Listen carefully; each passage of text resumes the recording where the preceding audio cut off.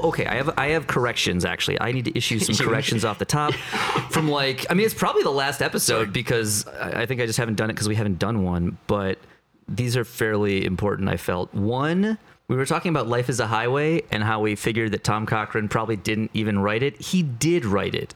It just happened that he also wrote the rest of that garbage. So he happened to so it's more he accidentally wrote a great song once. Right. Lightning struck once and never shall again. And then the other correction is that Gutta Gutta does actually go by Gutta Gutta. Yeah. There's two Guttas in his name. That was really my bad. Well, no, I didn't know either though. I was curious and I looked it up because I was like, because it did sound in the song like he's just doing it to fit the rhyme scheme and the rhythm. And it's like, but no. But why would he go out of his way to do that in that one instance? Especially because the rest of the time was so bad. Song. Grocery bag. All right. So those are the corrections. So we're going to talk about a whole bunch of shows. I don't even know who wants to start. What's the oldest? The oldest one is Ivan's, I think. Oh, yeah. Well, let's start with Ivan's then, because... Yeah. Maybe. Well, I remember it, so let's start with Ivan's. Mid-July. So should we talk about what Ivan does? Yeah, so Ivan plays in a variety of loud, noisy, weird things, but the like Drugs of Faith, but I think his longest running project is sort of like his solo, or at times there's other people, but it's his thing, it's called Imminent Voiceless. So he's probably been doing this for almost a decade now, I would say, or at least I've been going to Imminent Voiceless shows for like a decade. And so it's always some like really noisy, knob twiddly stuff. It's not like a couple of the shows, like he played one at Lucky Chang's back when they still had noise shows in the basement. And when they still existed. Right, when they existed, right. They're gone. And man, this one show he played at Lucky Chang's was like, that was one of the best noise shows I've ever seen. It was amazing. But so anyway, it was his birthday, and he'd said, what did he say on the invite? He said something like, he goes, I know last year someone fell into the Gowanus, off of my boat. And he's like, oh, we went to that party. Right. Yeah. But we weren't there. We left before I guess it like went overboard. Damn. So, we predicted it. We were like, as soon as we got there, we're like, somebody's going in the river. Well, because to get on the boat was like that slat of plywood. It was like a 2-foot gap that you have to jump over too. It just seemed, it seemed like a bad idea. But so we all did it. And he was like, we gotta try to top that. I'm playing a show for my birthday. So it was at Transpecos, right? Yeah. So if you don't know where this is, you take the L out to like Halsey, and then you walk towards Queens, and the place is like, I don't know. It's just dark. It's just some space in Brooklyn, and then it has this like quote unquote garden in the back, I guess, that reeks of Chinese food. So like you sit in a church pew along the wall and watch a noise show, and then you go out to the smelly Chinese garden. That actually sounds awesome. So it was pretty awesome. So Chris Labuti opened, and then Ivan did his thing, and it's one of those just like you really. Like, if you don't know what I'm talking about, there's no way that I can explain to you what this was. It's just like really dense, noisy electronic It's like stuff. right. So it's like if you imagine electronic music, but instead it's like kind of just going for the opposite of what the majority of electronic music is going for. Right. There's no beat. There's no beat. It's avoiding tonality, avoiding pitches if possible. There's a lot of just sort of like Well, sometimes there's a high pitched whine. Yeah. But there's there's a lot. It's a lot of knob tweaking. A lot of But yeah, it's pretty brave. Play a show on your birthday. It's a good deal. So Yeah. that was cool. I'm glad we went. It could have done without the Chinese food smell, but yeah. it is what it is. There's like some dumpsters back there too, so we're like, it might not even be like Right, it current might not Chinese even be food. fresh Chinese food. It might be. This was on like a Sunday night, too. Yeah. So Chinese place might have been closed by then. We may have just been getting the true New York experience. Mm-hmm. So that there's not a ton to say about that. So then the next show was I think it was Ne Obliviscarus and Black Crown Initiate at Gramercy. So it was them two, Ghoul and somebody else. I don't even remember what they were called. They were super straightforward. I mean, they were good at what they did, but it's 1978 came and went. I didn't really care. But so Ghoul is worth mentioning because these guys, it's like they want to be Gwar now. They have a very elaborate stage show. So they're all dressed up. Is there fake blood? Yes, there was. Sweet. There was not the volume of fake blood from that you would expect at a Gwar show. It was not at least. Well, maybe Budget constraints. No, they did get some on the crowd. They did get some on the crowd. Now that I think about it, but I was further back. So they had this weird. Their whole set was like a story, I guess, because it was something about like Donald. It was supposed to be Donald Trump and Bernie Sanders, but they gave them like more like gruesome names or something that they weren't memorable. But so the guy playing Donald Trump, he looked like a bad guy from Wolfenstein 3D. Okay, like he, Like pixelated gas mask and flamethrower. Oh, yeah. And then Bernie Sanders looked kind of like something out of like Metroid or Ninja Turtles, like it was very cartoony, and they had this whole thing. It wasn't super effective because Bernie was out of the race at this point. Yeah. So, but the thing that was weird was, so I couldn't really tell. So I didn't know anything about this band, and they were wearing hoods like the Mentors would or something, and I posted on Instagram. I go, I can't tell if these guys are racist or they're parodying racists. And Heavy Metal Weatherman was like, they're parodying racists. He's like, he's like explained the whole thing, and I was like, oh, okay. They're never parodying racists. Well, I don't know. But here's the thing. The band replied to my Instagram Nice. and said, this is so classic. They go, I feel like I should look it up just to be sure to get it right, but they said, then clearly you're not trying very hard. And I was like, I wanted to respond, yes. Bingo. Yeah. Right. Nailed It's not your it. job to. Right. Of course, the onus is on you, the listener, to make sure that this isn't racist. It's like that what? controversy. There was this Portland band called Black Pussy, and they were all white yeah. dudes. Of course and they everyone were, was being from freaking out. Portland. And they're like, no, we're not racist. But you're from Portland. Oregon, the state founded with a racially segregative, discriminatory charter. Yeah. For those of you at home who don't know what I'm talking about, look this up. Look up the history of Oregon. You will probably be shocked. I think it was illegal to live in Oregon if you were black until 1972. Well, and they had like 70 fucking 2. the Senate or whatever It's in their constitution. Yeah, whatever the state legislature was called, the state legislature had all these debates about, well, what should we do with the Indians who are already here? Like, should we kick them out? And there was this thing where they were like, no, if they're here, I guess you can let them stay, but just they can't come to the big city. It was some really bizarre stuff that, in retrospect, history does not. They thought they were sidestepping the race debate by segregating their towns. Yeah, it was That's really weird. Super weird.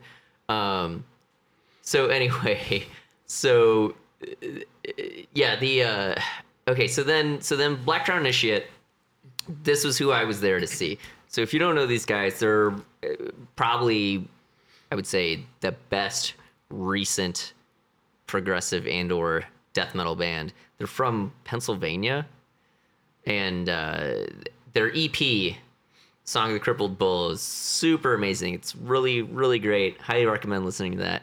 And then they have 2 albums, which are also really good. Wreckage of Stars, which it's pretty good. And then the one that just came out, which they're touring in support of, Selves We Cannot Forgive, I believe is the title. That one's really good. Highly recommend it.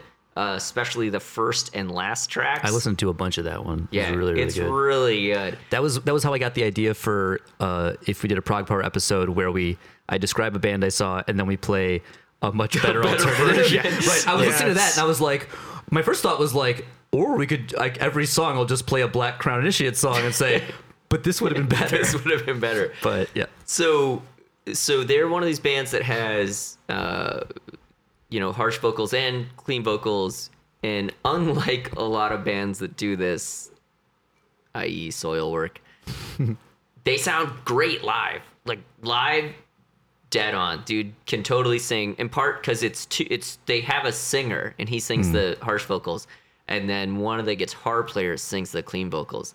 So it's not like, admittedly in Soilwork, I don't think they even tried to have any clean vocals until like the third album. Oh yeah, it was and they way just cleaned in. him. They cleaned him up in the studio, and live it just doesn't work. Yeah. So they were super awesome. Their set was super awesome, and then they were like, "Okay, we got one more," and they played the entire EP. Yeah, it was great. Shit. Yeah, it was that should've show. gone. Yeah, that show was amazing. That's probably the best show I've been to this year. However, there are 2 Meshuggah shows coming up, so Yes. hang in there. Meshuggah. So the headliner was Ne Obliviscarus. So, okay, a few things you gotta say about this band. If you don't know who this band is, there was kind of like an internet shitstorm when they tried to crowdfund their tour. And so they're from Australia? I'm pretty sure they're from Australia. They're Australia or New Zealand. Everyone who's from one of those places and has me conflating the two probably hates me now. But Australia.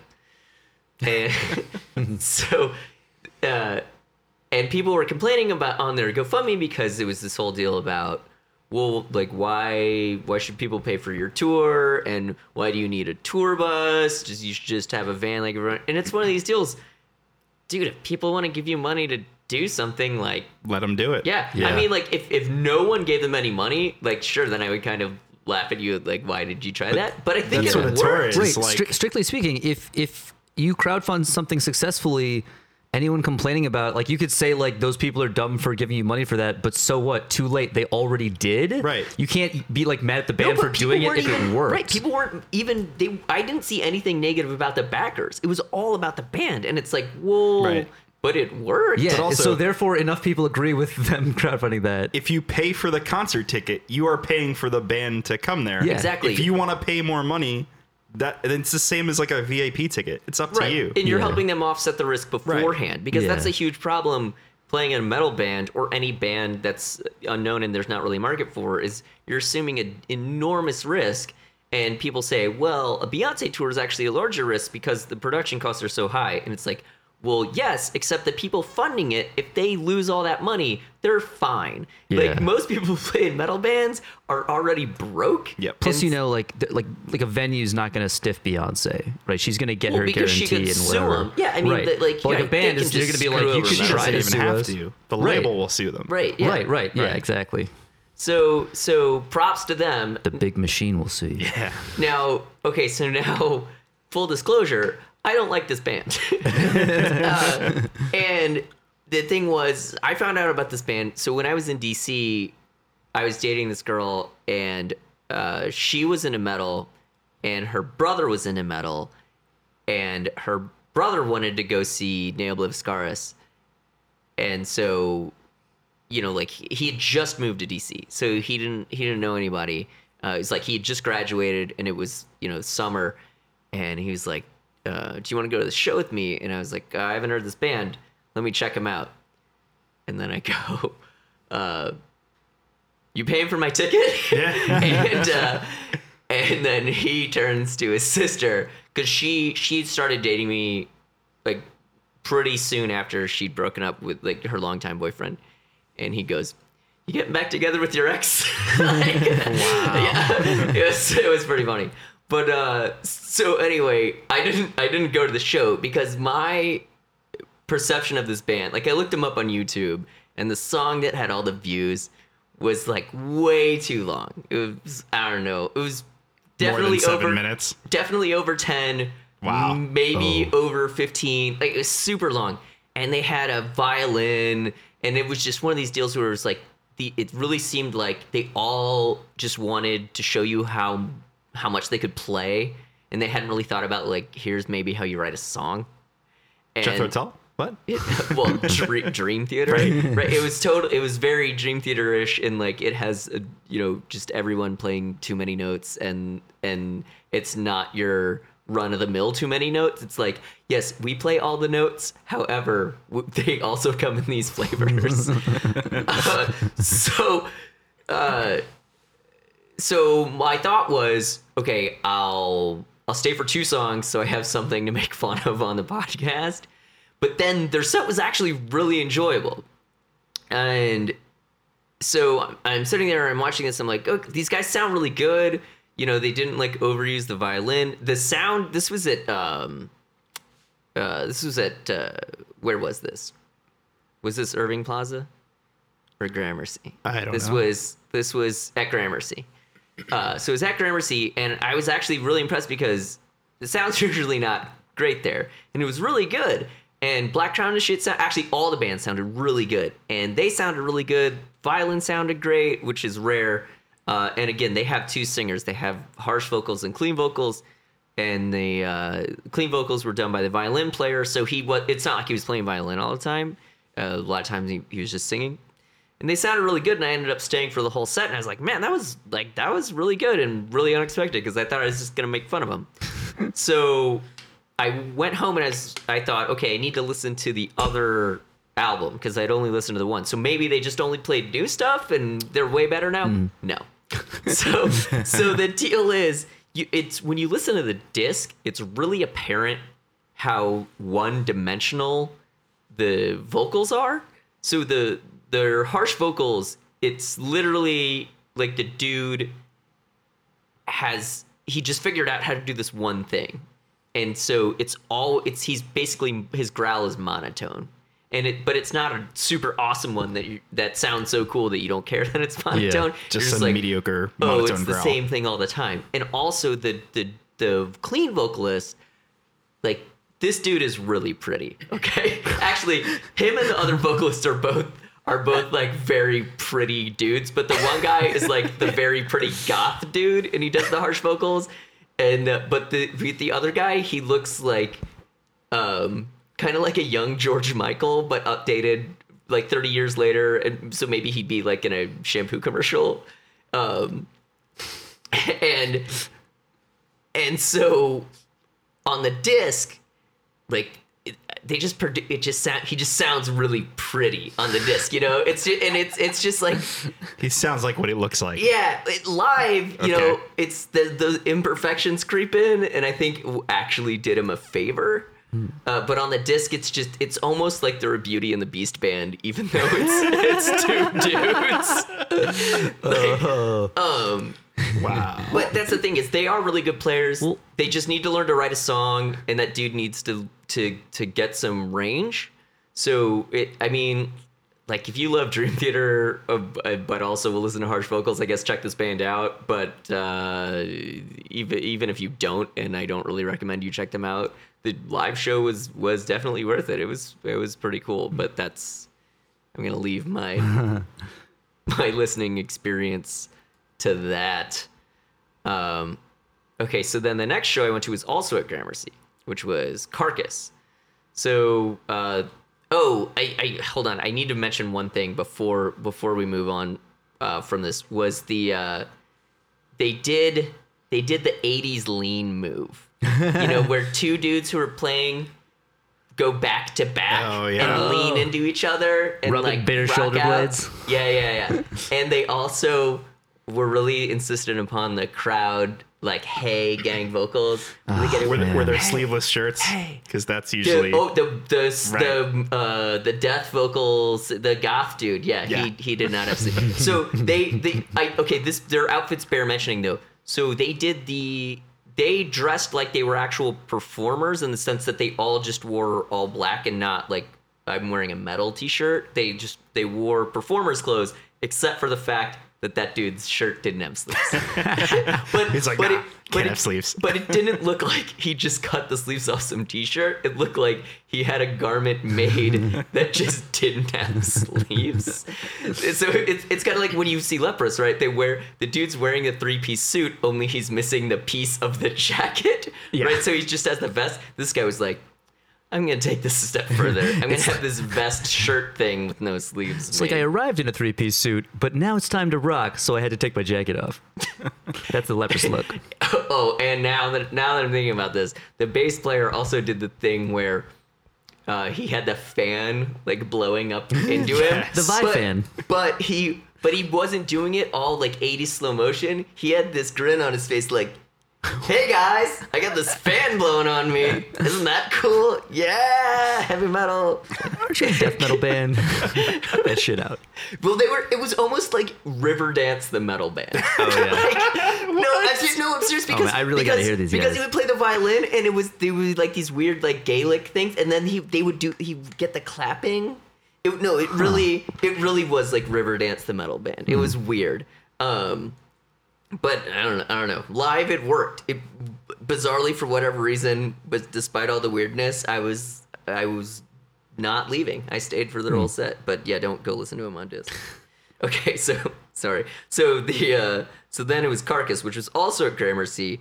So the band that opened was Night Demon, and yeah, so they were super straight ahead, like 1981 metal rock. Well, no, because they weren't even.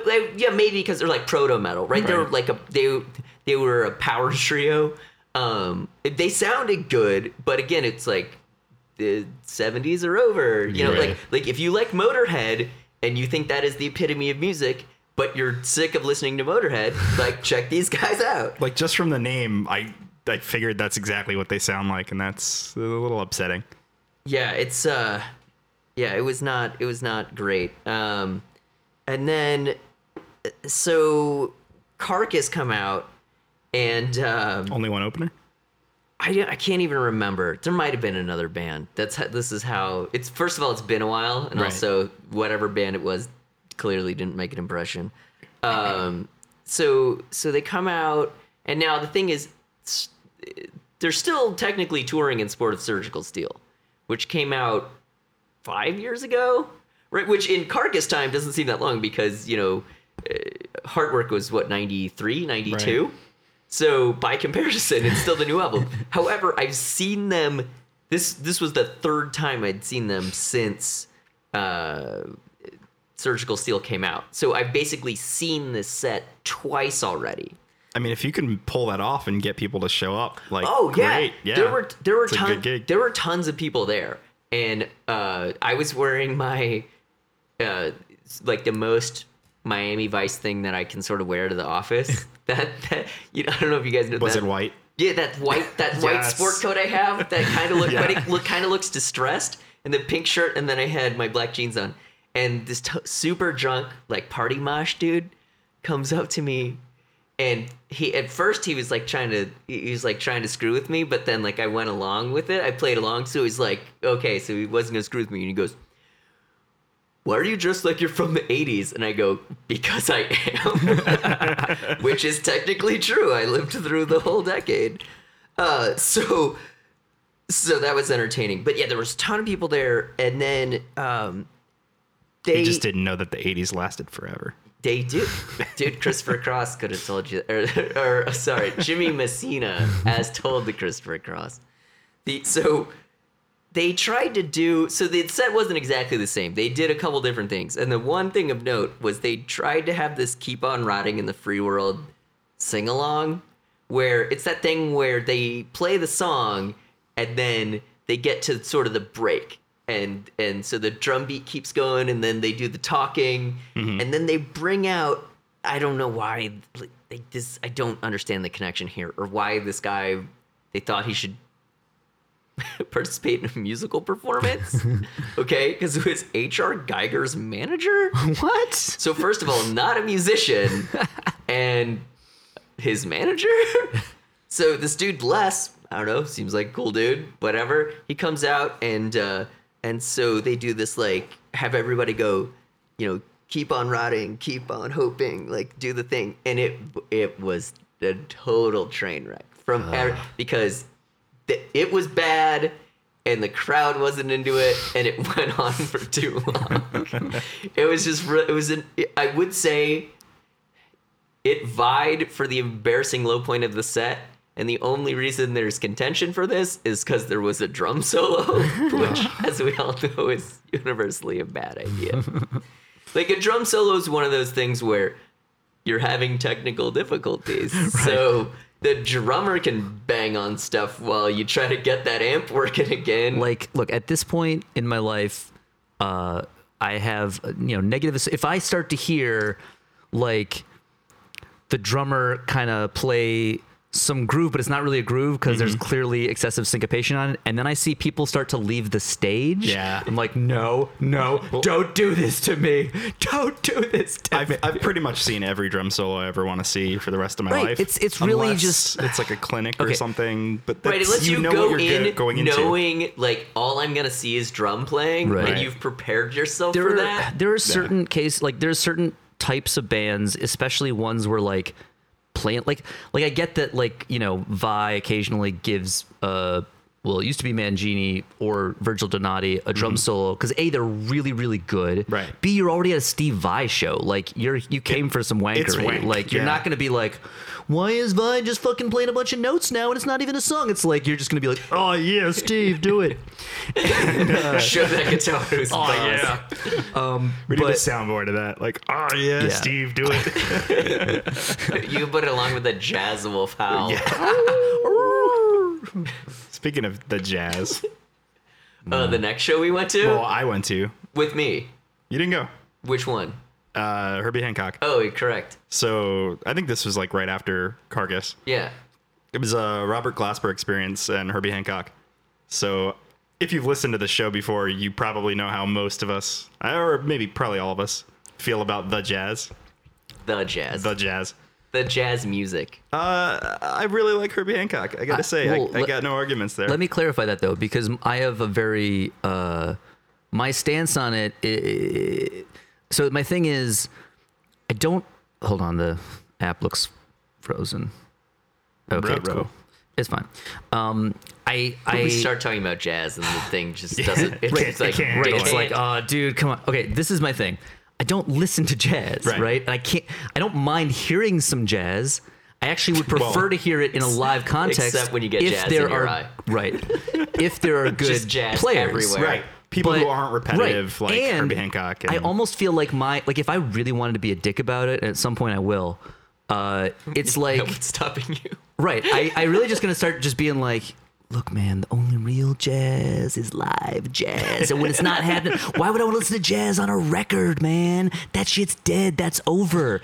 That shit happened in the past. Like, which get with the now, which is the worst thing you could say about jazz. Right.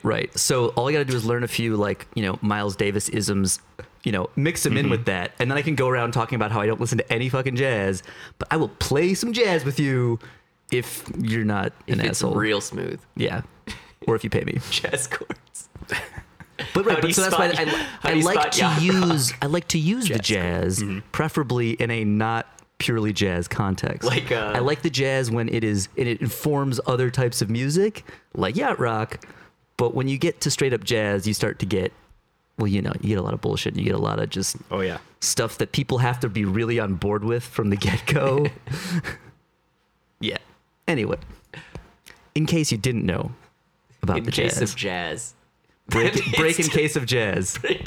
Oh, that's a good one. So the show is in Prospect Park. It was really good. I mean, I have nothing really funny to say about it. It was a good show.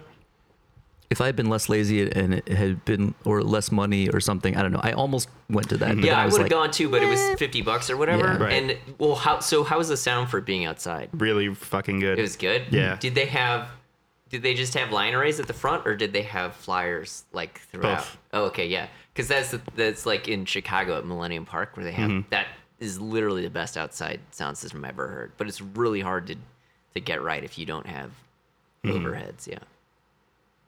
And then the next day, I had to travel up to Buffalo, so I didn't really see a show. I went to work a comic book convention, which is a whole other side story. They hired a video game band to play 5 sets a day. Wait, 5? For 2 days. Wait, 5 a day? 5 a day. They played 10 sets? Yeah. Was it the same set 10 times? Yes. Yes. Right. So I had to sit through this. And they literally 10. could not go through 4 bars without a wrong note.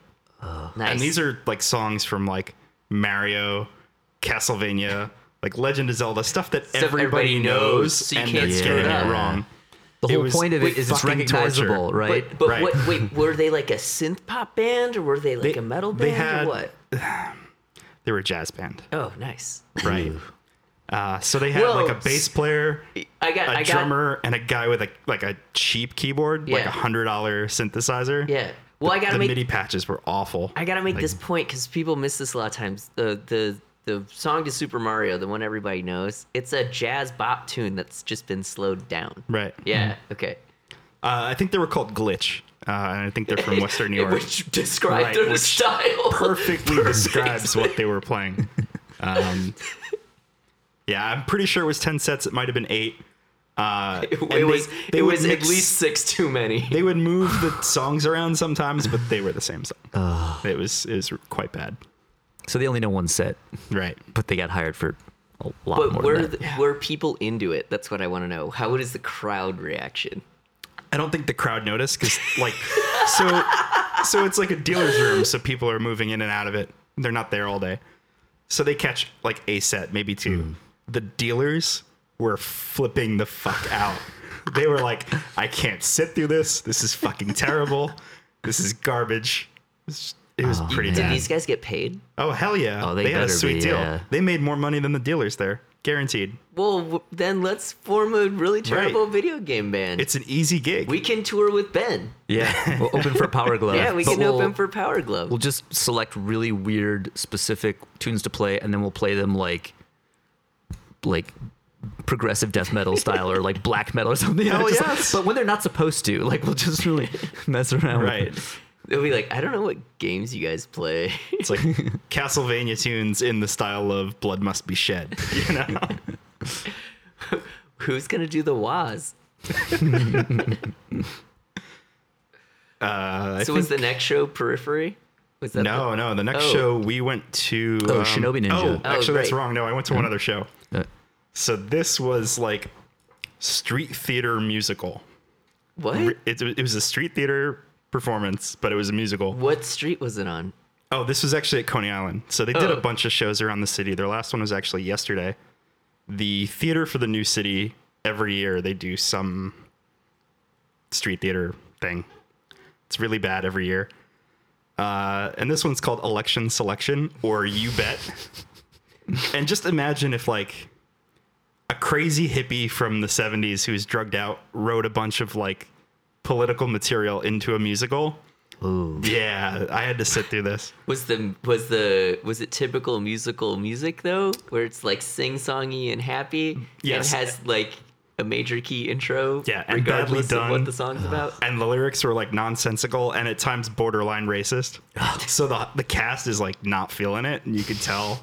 They just really needed the paycheck. Right, they need the gig, right? Right. Is quite a sad state of affairs. And it was outside of Coney Island. Yeah, which was weird because the crowd was into it. Like I talked to some of the people in the cast afterwards. They're like, we never get this kind of crowd reaction. Like there were a ton of people there just hanging out. Some homeless guy like wandered through the stage like during one of the bits and was like dancing like drunk with his cane. They were like trying to shoo him off the stage. It was They were like, really no, bad. that guy's solid gold. Yeah. This is totally part of the act. He was being a dick. But yeah, that was some show, man. They should feel bad. Yeah. They probably did. It sounded It sounds like they did. The cast did. They're I a don't know step if ahead of the show. And then I think the next one was the show Shinobi you went to, Ninja? right? Was it? You went to that show, right? Shinobi Ninja? Yeah, yeah. So, okay, the main thing with Shinobi Ninja. Okay, so if you don't know from listening to the podcast, I went to the University of Wisconsin the same time as the two twins in Shinobi Ninja, Mike and Dave, machinist. But if you want more detail than that, go listen to the old episodes. Well, I know you won't. And so anyway, they're a really good like hip hop, rock, metal, hybrid kind of act. They blend it well, and they reference metal and hip hop that I like, as opposed to